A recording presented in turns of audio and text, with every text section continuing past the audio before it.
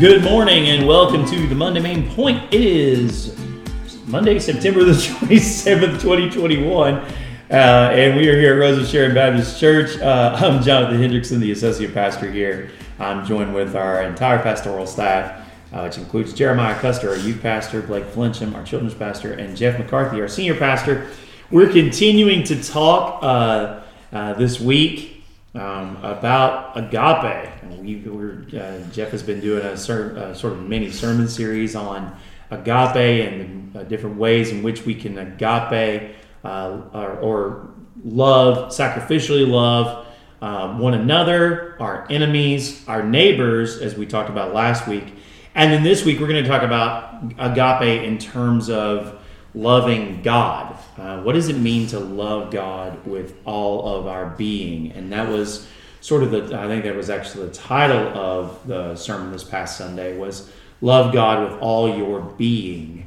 And so this largely comes from, or the text that Jeff took his message from was Mark chapter 12, verses 28 through 34, I believe. And we're going to go through that a little bit at a time here.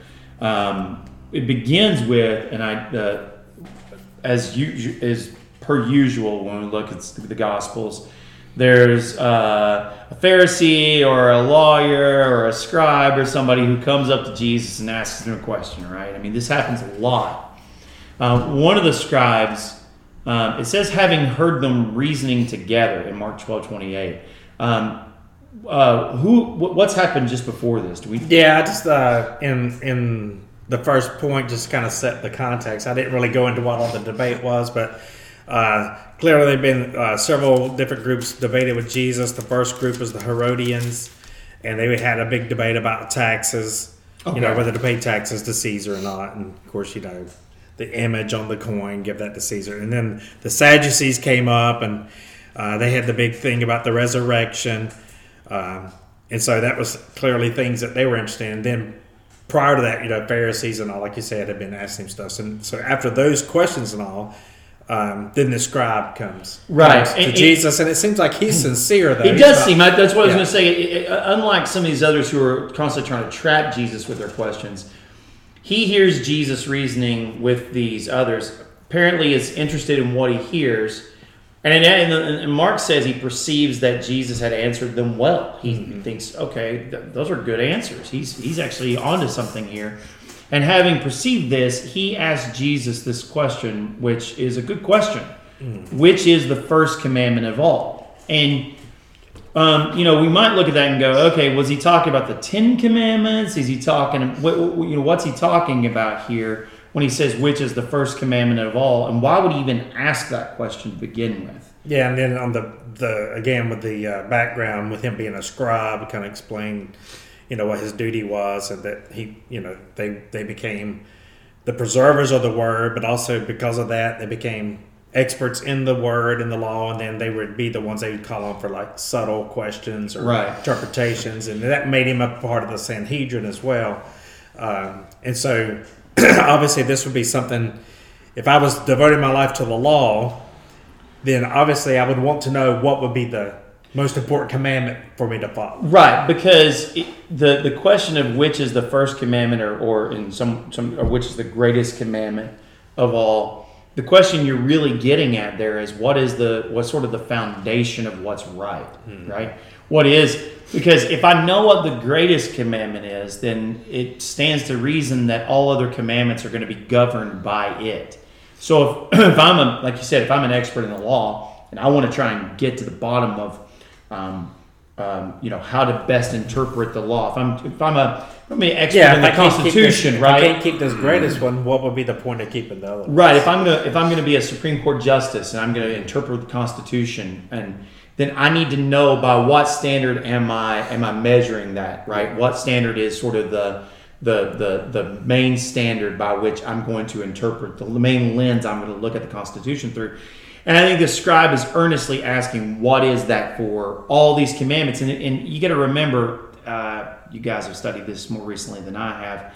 How many commandments is it that the Jews actually had? 613. 613.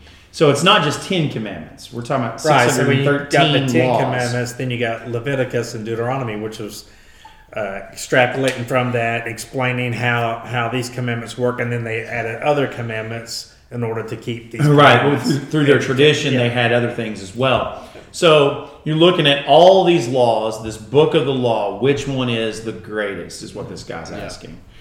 And so then Jesus answers him. And he says, and we'll just look at this from 29 through 32 in the NKJV here. But Jesus answers him and says, the first of all the commandments, or the greatest of all the commandments, is, Hear, O Israel, the Lord our God, the Lord is one. And you shall love the Lord your God with all your heart, with all your soul, with all your mind, and with all your strength. This is the first commandment. And then he goes, and the second, like it, is this: you shall love your neighbor as yourself. There is no other commandment greater than these. And so the scribe said to him, Well said, teacher, you've spoken the truth, for there is one God, and there is no other but he. And he actually says more than that, but we'll get into that a little bit later. But initially, though, Jesus is saying the greatest commandment, or the first commandment, is this Shema, right? Which is the this idea that the Lord your God, the Lord is one. And that comes from, I think you actually quoted it from Deuteronomy 6. Yeah. So we know this is a primary commandment for the Israelites. Jeremiah, why help our listeners understand, why was this such a big deal for the Hebrew people, that this commandment of Hear, O Israel, the Lord our God, the Lord is one? Yeah, so it becomes a very creedal statement that it actually says in Deuteronomy 6 that they're supposed to take this statement, and Jeff quoted all this yesterday in the sermon. You're supposed to put it on your door mantles and write it on your wrists and write it on your forehead, and basically when you wake up, quote this. When you teach it to your kids, teach it to your grandkids, teach it to everyone, right? Right. It becomes this creedal statement. But I think one of the main reasons this becomes this creedal statement is because of the context that Israel is in. They're in these other ancient Near East religions and ancient Near East civilizations that all are very heavily polytheistic. Right. And not just polytheistic, but also they worship a lot of idols. So they have tons of gods, tons of idols. Just think of like Egypt and how they have the sun god, the moon god, the rain god, the bull god, and all kinds of gods. They're polytheistic. And so for Israel, it was important that they had this creedal statement about who their God is and how he's one, and he's the most high God, and then how to serve him. Well, you love him with all your heart, soul, mind, and strength. Right. And it denotes something that we forget that's super important, is that this God is relational and personal. You can talk to him and have a relationship with him. He's not like other gods who are distant and I don't know what's the word I'm looking for. Not transcendent. Like deistic. Yeah. Well, yeah. Deism is those who say that God would create and then kind of walk away from it. He creates and then lets them do their own thing. So he's distant. He doesn't have a relationship with them. Doesn't really care. Yeah, I think actually you do mean transcendent. Transcendent meaning that transcendent meaning that he's outside of space-time. Gotcha. And immanent is because we believe that God is both transcendent in the fact that he's outside of space and time, but he's also immanent in that he's with us. He's actually in space-time with us as well. So, I agree with you. And the commandment part of the Shema is the you shall love, right? That's the commandment. Why should he tells you why you should love the Lord your God, because the Lord our God, the Lord is one, and you shall love the Lord your God with all your heart, with all your soul, with all your mind, and with all your strength. And I've got a question here on this, because I want to think, and I may be wrong here, but and you guys are going to have to help me out. I think that if you go to Deuteronomy, and we can look at this, if you go to Deuteronomy, mind is not part of it. Deuteronomy 6:5, and I didn't really point that out in the message, but it's the Shema is heart, soul, and strength. Heart, soul, and strength. So I guess with the New Testament, Jesus mine was is included because your audience is broader now, and you got Hellenistic ideas and teachings. perhaps it's interesting though. I mean, this isn't something that somebody else has come up with. Jesus is saying this, Yes. so we understand if this is the words of Christ saying this, Blake, then clearly it was important. Mind was important as an addition. Any thoughts on that?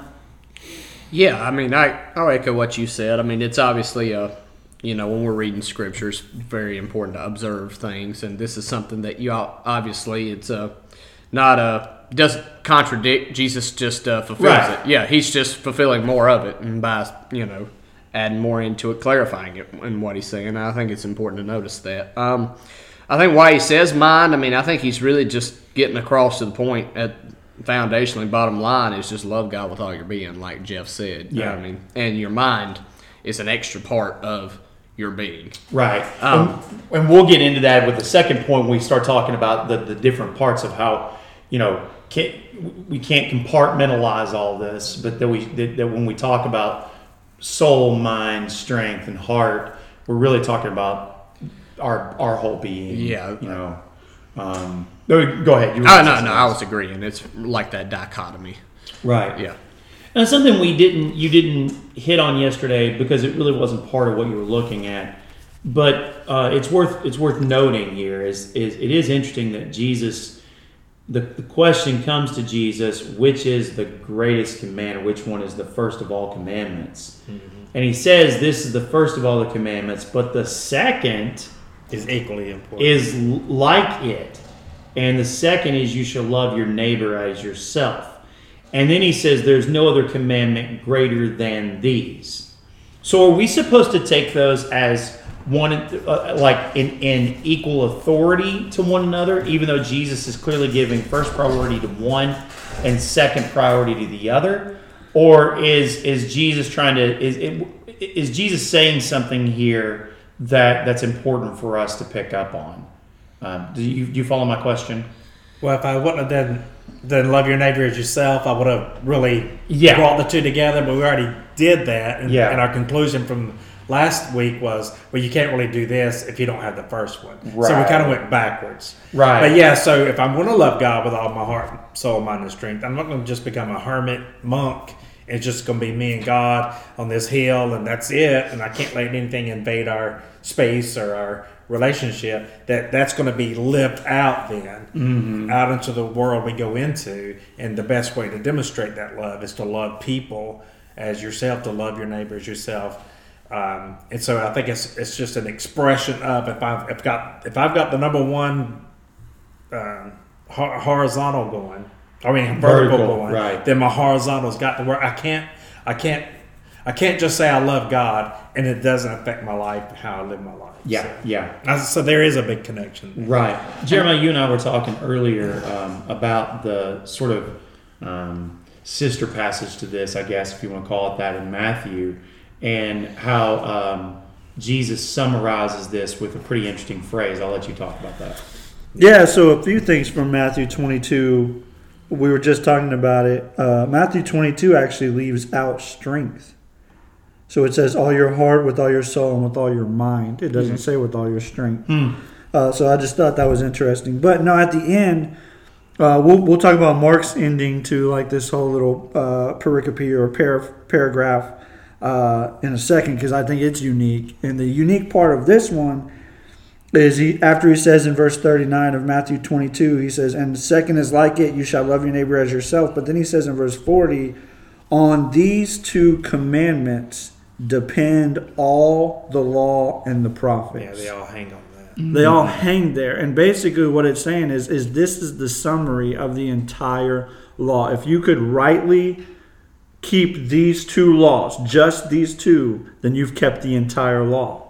And what happens is we fail. We fail miserably at keeping both of these two laws. And so what God has to do is say, here's some other laws to help you keep the real laws. Here's if you're going to love your neighbor as yourself, you can't lie to them. You can't cheat on them. You can't take their wives. You can't so on and so forth, right? And so it becomes clear to me that the entire law hangs or depends on these two. That we wouldn't even need the rest of the law if we could do these two. Not only the law, but the prophets as well. Yeah. Right. So what? It's interesting that you would say that on these two commandments hang on the law and the prophets. Well, is that? I mean, is that? Am I making something up there? Or it feels like that's significant. I mean, like, because when I think of the prophets, I think of all the messages that God was sending to His people. In regards to how they were supposed to love, how they were supposed to behave, how they were failing to do so, and how He would send a Messiah. Basically, the prophets are constantly talking about this Messiah, or consistently talking about this Messiah that would come, who would set to rights all this sort of thing. And I think that's important because of what you just said a moment ago. We can't keep either of those two commandments, and we can't keep, Blake, the rest of the commandments that they gave us on top of that. But like he says, love your neighbor as yourself. Okay, you're not going to be able to do that. So here, don't lie to your neighbor. And we're like, I'm gonna lie to my neighbor. So, it seems as though we can't do any of this. No, we can't, and it's you can't. He went from 613 to 10 to 2. To put our depravity in perspective, he shrunk it by 611 laws, and it still can't keep them. Right. And I think that shows us the importance of our need. I think that points to our need, and that's really hard for, I think, a lot of Americans to understand because we feel like we don't need much. Yeah, I mean, it's kind of funny, Jeff. Because we have a lot. Let me explain it. Oh, go ahead. We have a lot. We don't feel like we need God. Right. We feel like we have all this need for this extra stuff, but we don't feel like we need God. But clearly, when it comes spiritually, we can't keep 2 commandments. Right. That's like your parents giving you 2 things to do. You have one job, and that's to keep 2 laws. And, I think of that meme that said you had one job, and our one job was to get, and we screwed it up. Right. So that's why this points to a need. Well, I mean, humans could even keep one law about not eating fruit from a certain tree. Right. Yeah. But what I was going to say, Jeff, is I think it's so funny to me that people who don't want to rely on Christ for their salvation, and they feel like at some level that they should be responsible for their own actions or what have you. I've told you guys before about my friend in college who said, I don't want to depend on somebody else to fix something that I should be able to fix myself. And his whole point was, I should be able to live this way. I should be able to do these things. And I should be able to be a good person. I fail. I try and I try and I fail and I fail. And I think it's because, and it's funny because all these people were trying to do it in accordance with all these other laws, many laws, and the truth of the matter is, it comes down to these 2, and we can't even do 2. We can't even do 2. And I think that's why all of it hangs on that, the law and the prophets, because everything's pointing to Christ, who does show up on the scene, who does fulfill it 100%, who does step into our place for us, so that in our weakness and in our sin, when we rely and trust upon Him, then now we've actually fulfilled the law when we trust Him with all of our being and say, hey, I can't save myself, I can't keep these things, I'm going to humble myself, call you Lord, and have a relationship established in my heart and life through you. And so that's where it's pointing to, that we can't do this. We do need a Savior, we do need a go-between. And then once we have Christ in our life, the commandment is still there. Right. So then that helps me check myself to say, am I really loving God with all my heart, soul, mind, and strength? Or are there areas of my life that I've got to turn back over to Him? Because it's a struggle. And then the second part then, how am I doing that with everybody else around me? Am I doing the same thing? And then, of course, we're going to fail miserably. But because we have Christ and He's fulfilled it all, we can go back to people regardless if they accept our forgiveness or whatever, and say, hey, look, I messed up, or I didn't treat you with respect.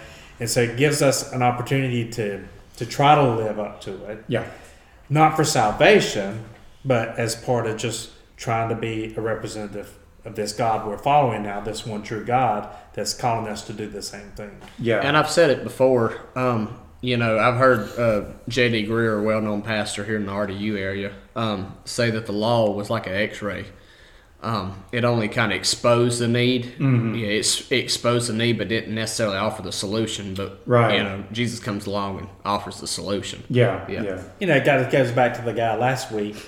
In his mind, he thought he had number one worked out when he asked the question, "Who's my neighbor?" Right. So that's we're in our mind we're thinking, well, I have a relationship with God, and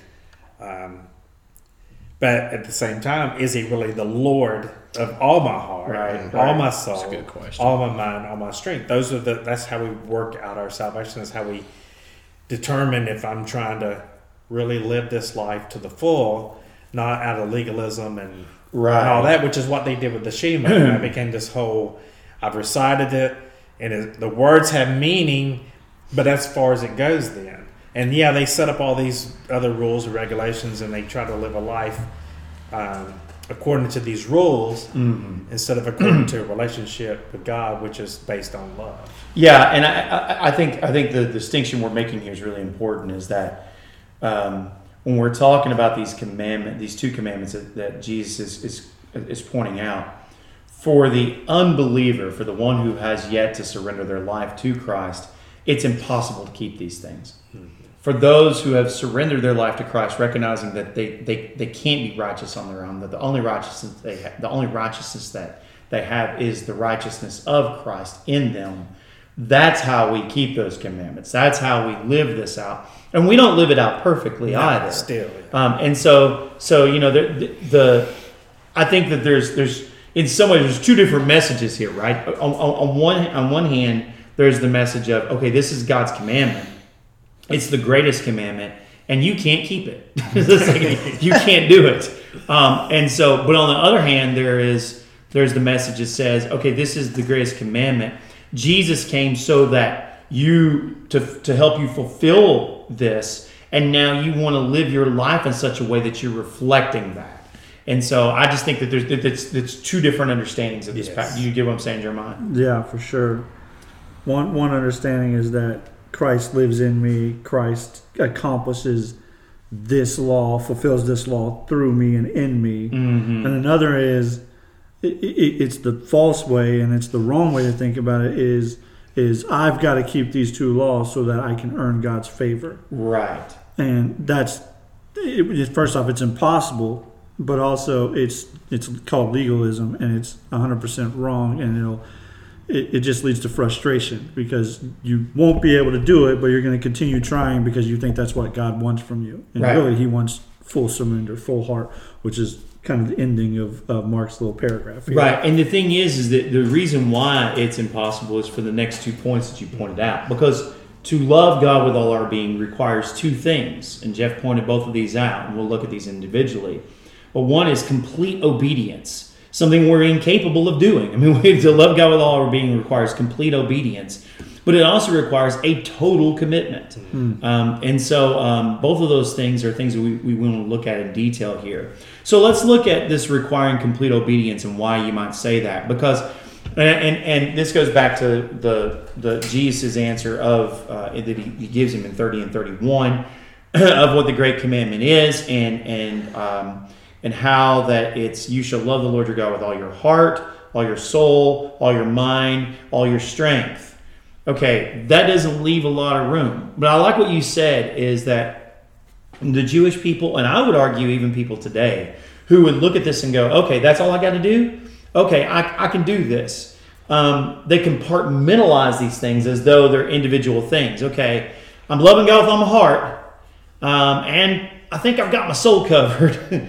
And my strength, I don't know, maybe my actions, I could love him a little bit more with my actions. And my mind, I really need to work on that part, right? But that's not what Jesus is trying to get at all here, is it, Jeff? Yeah, yes. It's a totality of being. Yeah.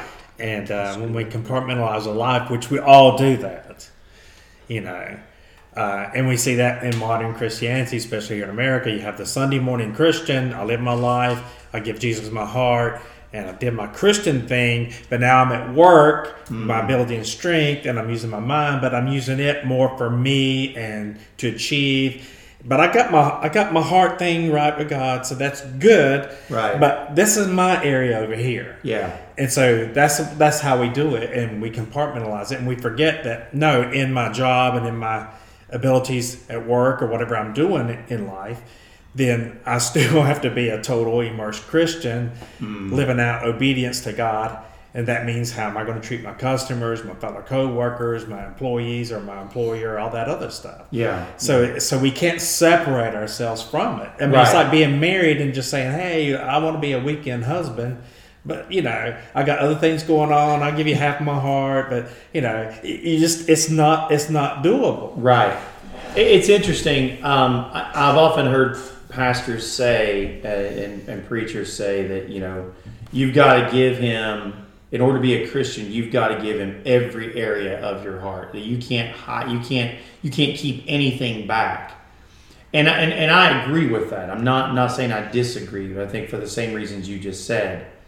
Does that mean that I give up my personality as well? Does that mean I'm no longer myself, guys? That I lose me when I become a Christian? That I am no longer I, but I'm just Christ, like Paul said, or is it, or is there still a part of me that's Jonathan, that's uniquely Jonathan, and all that means to be Jonathan, but also belongs to Christ?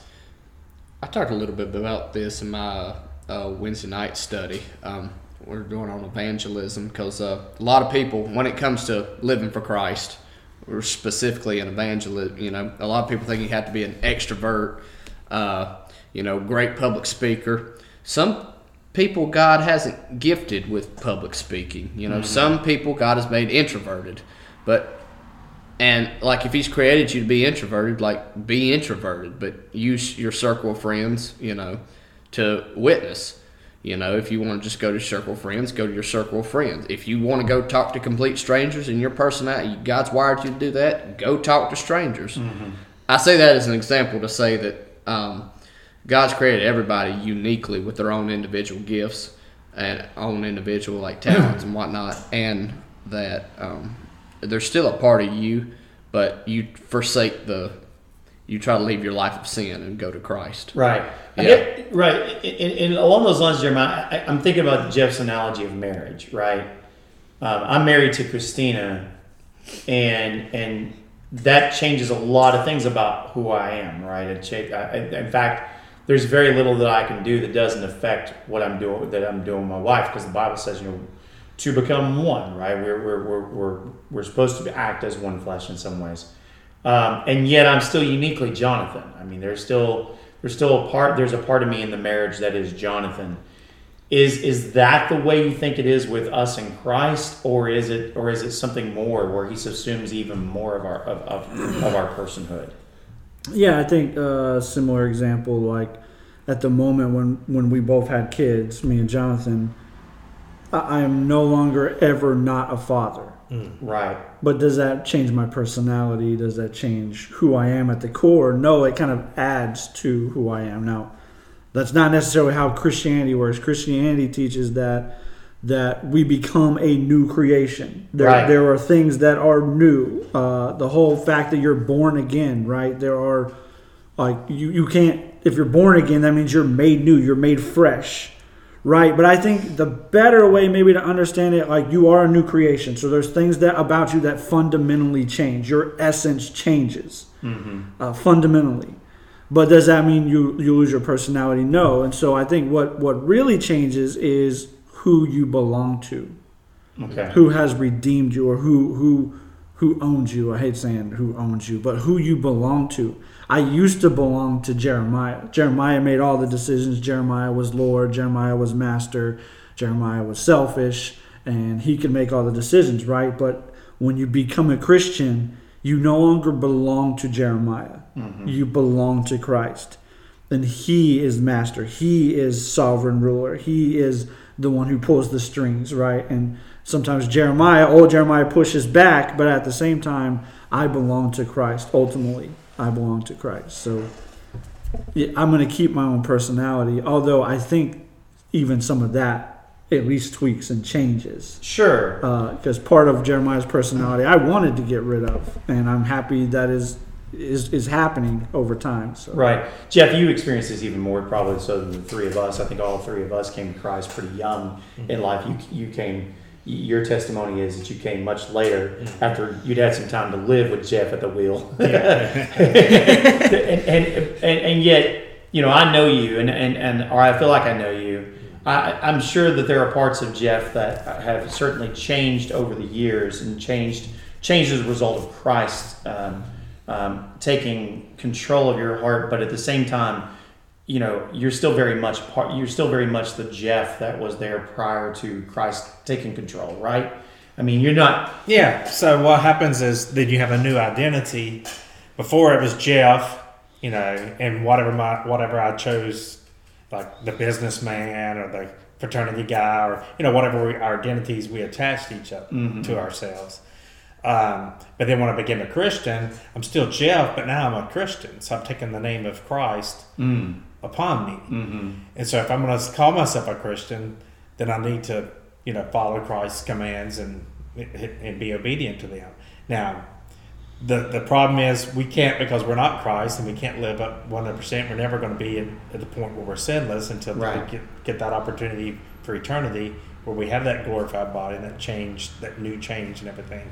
So I think what this love, heart, soul, mind, and strength helps us then, not as the Pharisees did, you know, reciting this or compartmentalizing, but then as I look at my heart and my mind and my soul and my strength, I get convicted of areas in my life where, hey, you know, yeah, I've given my life to Christ in totality, but I've creeped into this sin, or maybe I became selfish, or I let things into my mind I shouldn't have, or you know, I want to do this now, and I know I should do this, but I've decided, hey, I'm gonna put this to the side because I really want to go do this project over here or something like that may or may not really be in God's will, and so those things work out.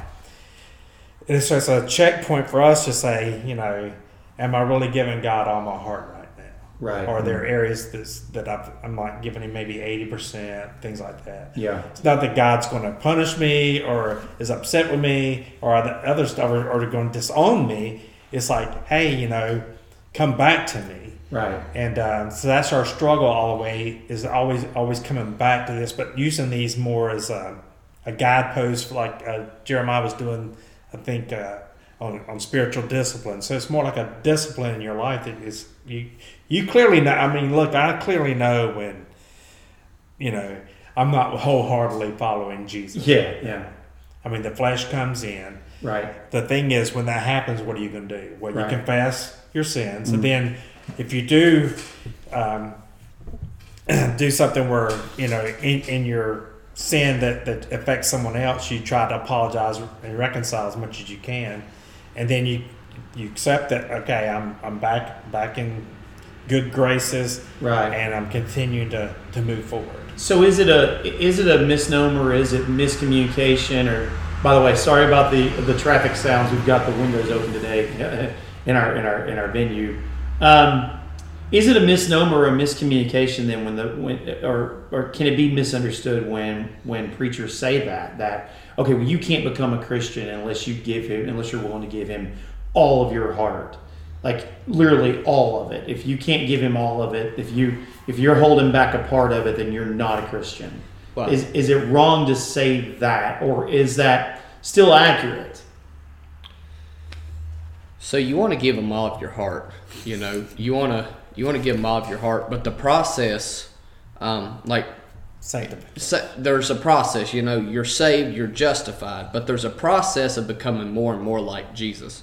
Sure. In Colossians, we were just talking before this in Colossians, Paul wanted this church in Colossae to become more like Christ, to become mature in Christ. Right. You know, when we get saved, we're an infant in Christ. You know, we have to grow. You know, an infant's not going to be a full-grown adult.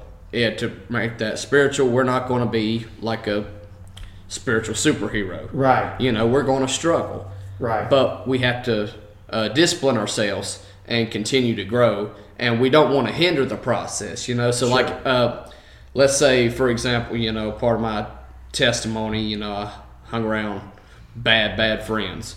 You know, I don't want to say, yeah, Lord, I'll follow you, but, you know, I can't, you know, I'm not going to lead my friends I know who are going to bring me down. Mm-hmm. You know, for some people, you know, might struggle with alcoholism, you know, it might be like, Lord, I'm going to follow you, but I'm still going to go get drunk with my friends on the weekends. Mm-hmm.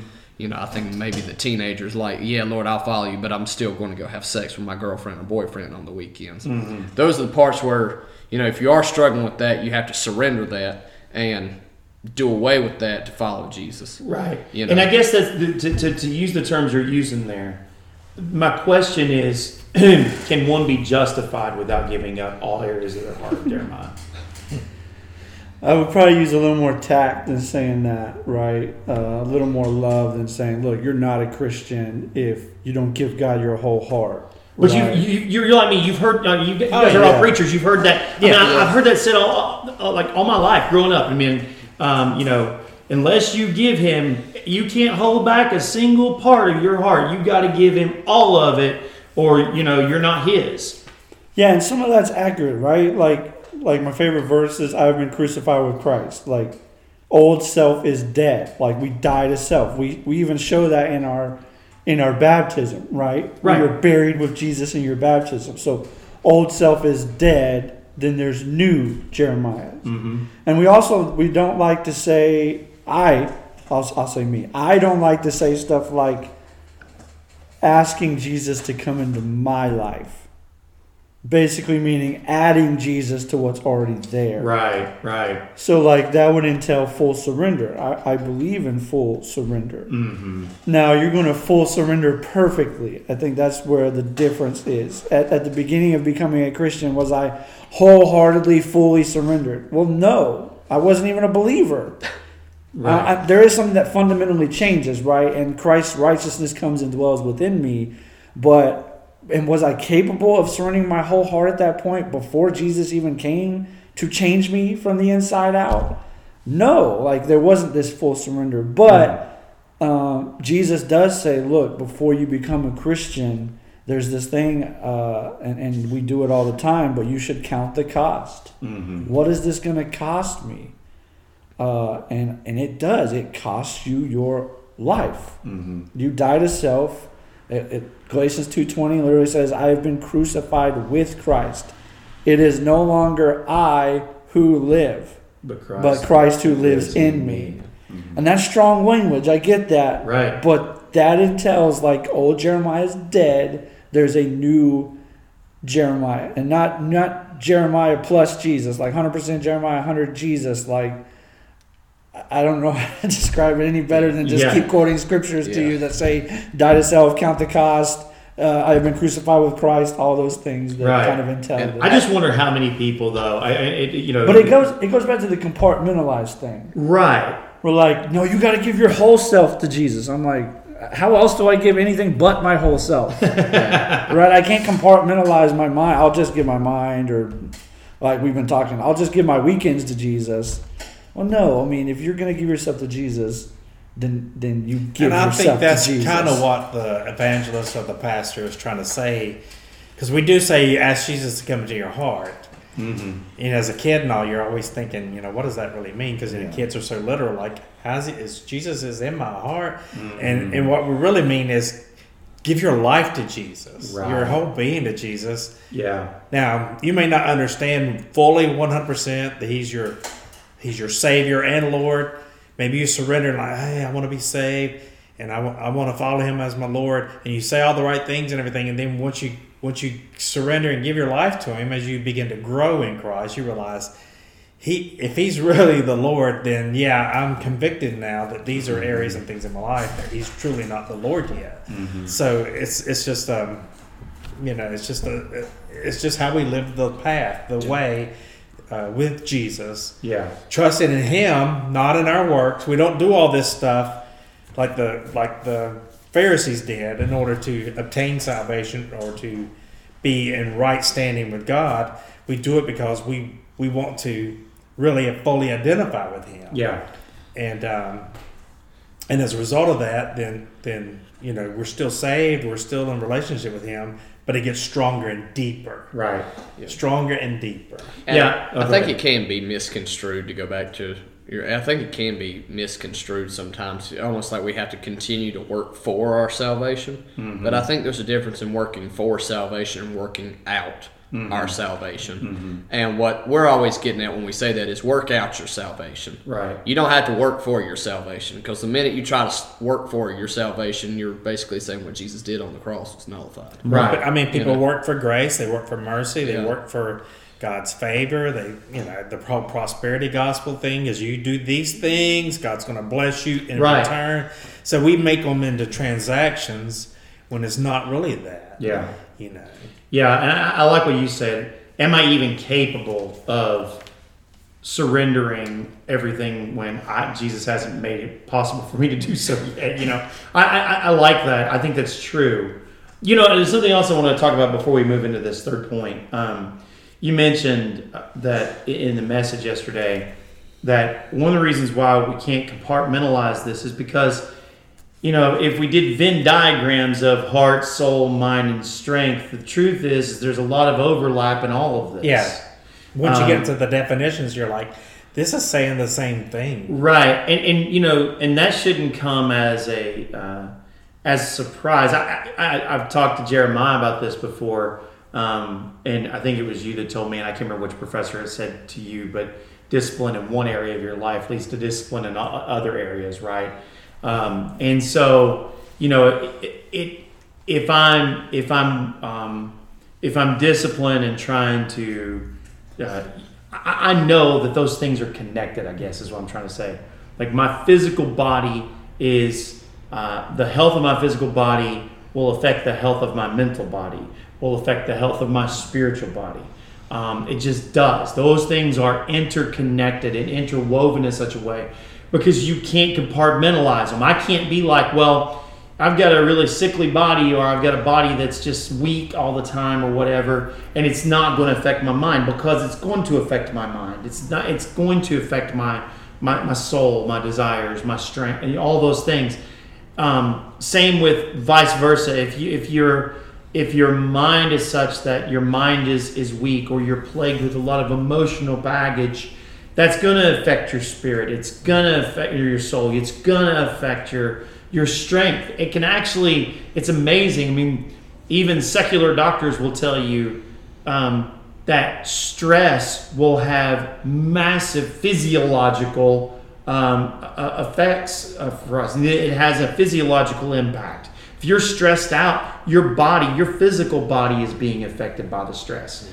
And so you can't separate these things out. It's like living that life of balance. Yes. And so if one area of my life is weak, then it's going to affect all areas of my life. Yes. Yeah. And so I think that's really important here for what you're saying about we can't compartmentalize these. These aren't things that you can say, okay, well, I'm doing this and this, but I'm weak here. What Jesus is really just getting at, and you said it well, is that it's just love the Lord your God with your life, with all of your person, with all of your Jeremiah, with all of your Blake, with all your Jeff, with all your Jonathan, whatever, right? Love him with all of your life, all of your being, so all of your existence, as another way, I guess you could say it. But it's not just complete obedience in terms of that, but it also requires, as you said, a total commitment. And we see that, and that just sort of, honestly, this point sort of flows out of the last point. Yeah. It's kind of hard to love him with all of my life if I'm not committed to that. Yeah. If I'm not really committed to it, then it's hard to do that. It's like you said, to borrow the marriage analogy, Jeff. I can't. If I'm loving my wife with only half of my heart, then I'm not really totally committed to her. Right. That means that there's another part of me that's like, yeah, but I like this girl over here too, You can't have your cake and eat it too. Right. And so, well, the good thing about it is the capacity of the heart to love. You can love God with all your heart. But you can also love your wife with all your heart. Yeah. And you love your two daughters with all your heart. Yeah. And unfortunately, you love Kentucky basketball with all your heart. Well, that's true. But like I said, Kentucky athletics. So the capacity is there. Yeah, no, it is. He gives it to us so that we can we can truly, because think about it, if we say, okay, I love God with all my heart, well, that doesn't leave any room for anybody else to come into my heart. That's true. Yeah, that's why I think he added that second commandment about your neighbor as yourself. True. Was to show that this is just not a one-way street with God, because if you look at obedience, all the Pharisees say, well, we've been obeying this law. We obey the law. Yeah. But they really haven't committed themselves. 100%. That's kind of what I was trying to get at. So the guy knows the law. He's devoted himself to the law, right? He's a scribe. So he's in his mind, he's already done this, but he really hasn't really committed. Yeah. And somehow or another, the light goes on. He realizes all this stuff I'm doing. If I could do these things, it's better than all the sacrifices and all that stuff. Right. So he was not. Jesus said, "You're not far from the kingdom." Yes. In other words, he knows now. There's something I've got to do. There's one more step I need to make, and we know it's to be totally committed to Christ, totally committed to the Lord. And he hasn't done that. He's committed to the law and keeping the law, but he hasn't really committed himself to God. Yeah, and I like the end. You talked about the pericope, Jeremiah, the teaching moment, or the sort of the big point, right? And at the end of 33 here, I really like it, because before Jesus says, "You're not far from the kingdom," this guy says, "Love him with all the heart."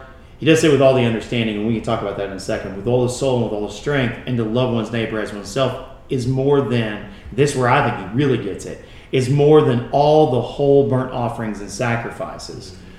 This scribe is getting, Jeremiah, what so many of the Israelites in the Old Testament missed time and time and time again. They thought it was all about rite and ritual, burnt offerings and sacrifices. That's how you love God. You love God by what you do. But this guy is saying, no, I get it. It's better to love him with who I am. Yeah, so the most famous... So I believe that he's quoting scripture here, but he's not quoting the same scripture. He's not quoting from the Shema.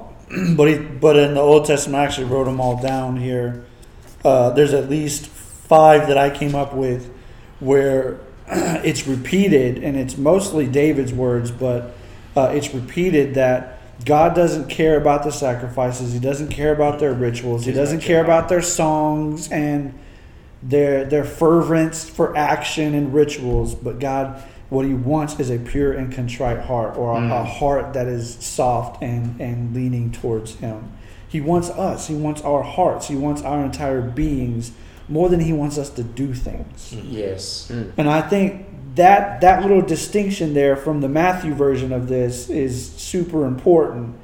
And I like the Matthew distinction. It's super important over there. But for here, it does kind of show that this guy gets it. He knows that it's not just about following all 613 laws. God doesn't care as much about that as he cares about loving him with his entire being. Right. And I think that's what Jesus looks at him and says, "You're not far from the kingdom. Yeah. You're getting really close to what this is all about." Because because in the end, Blake, the burnt offerings and the sacrifices are not going to be sufficient. We learn about, the author of the book of Hebrews points this out in great detail, that burnt offerings and sacrifices are not enough. They're an inferior they're inferior copies and imitations of the one true sacrifice. Yeah, I mean, and if you look throughout the Old Testament, I'm studying really in depth the Pentateuch, what we would call the first 5 books, the law. Mm-hmm. A lot of these yearly sacrifices, sometimes daily sacrifice, you'd have to do them daily, weekly, yearly. You had to keep doing it over and over again. Mm-hmm. Moses would have to go and try to make a sin offering, a sin offering before God. You'd have the Day of Atonement. You'd have they'd celebrate the Passover every year. The thing is, these were good, but they were never sufficient. Mm-hmm. But praise God that Christ is sufficient. Yeah. Because if he's not sufficient, we just have to keep doing it over and over again and try to attain something that we can never get. But Christ is that perfect Lamb of God. Yeah. Who was slain for the sin of the world. Yeah. And so that's why I think that that you're right, Jeff, when he says it requires a total commitment. You can't. It's not just complete obedience, but it's total commitment. You've got to be willing to give him, give him your heart. If you could do what Jesus said, there would be no need for a sacrifice. Right. There would be no need for an offering. No. And so, we would all be in a right relationship with God and right standing with our neighbors. Yeah. Because we would all be living a perfect love, agape life. And it can't happen because the law is pointing to our sinfulness, and the sacrifices and all are pointing to a greater sacrifice that has to be made later. Yeah. Which ultimately there is pointing back to Christ. Right. And I just thought it was very, very interesting because, that whole idea of if you could ask Jesus one thing, what would you ask him? And this guy had the opportunity to do that. And I think he was sincere, and I think he really wanted to know the truth. Yeah. And I think he really wanted to understand, and I think that's why he changed the wording to understand, which that synergy where, you're right. All this comes together. He's realizing it's not a compartmentalized life. It's not about things I can do. It's not about obeying these laws. It's about loving God really in this relationship. Yeah. And so how do you get into that relationship? Well, it takes a commitment. Yeah. Yeah. It's all about relationship, right? I mean, that's the thing that if we could bottle up Christianity and distill it down to one thing that I wish more people who are outside the church would get, is that Christianity is less about religion and more about relationship. Because I think what happens is so many people think, when they think of the church, they think of religion, and that's because culture and all that has made it into this thing that it's a church attendance, it's giving in the offering, it's going and doing these things, and it's living these specific rules, it's following these do's and don'ts. And yes, that's as Blake said, that's an outworking of what happens, but that's not the core. The core of Christianity is all about a mended relationship.